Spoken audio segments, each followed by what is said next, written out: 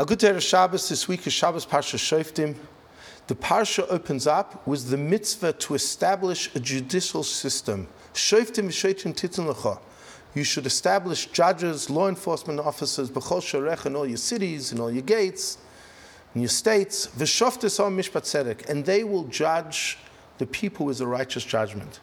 The foundation of law and order, the foundation of society, is judges, law enforcement, and a system of law.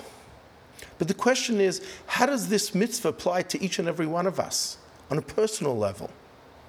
So the Toldos Yaakov Yosef, the foremost disciple of the Baal Shem Tov, has a beautiful interpretation. Shoftim v'shoftim titin lecha. What does it mean, titin lecha, you should place for you? Because so often we are judges. We judge other people. And very often we're judgmental. We look askance with somewhat of a negative eye. How could that person do that? How crass, how disgusting.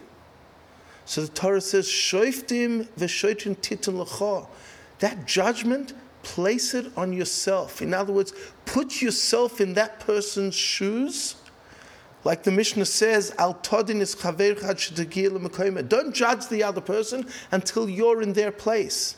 And when you think about their upbringing, you think about their circumstances, you think about their pressures in life, whatever it may be, and imagine, place yourself in their footsteps, suddenly your judgment is very different. And not only it won't be negative, it might be positive. And this will foster ava v'achva, love and friendship and unity. And this is so important throughout the year, how much more so in the month of Elul in preparation of Rosh Hashanah.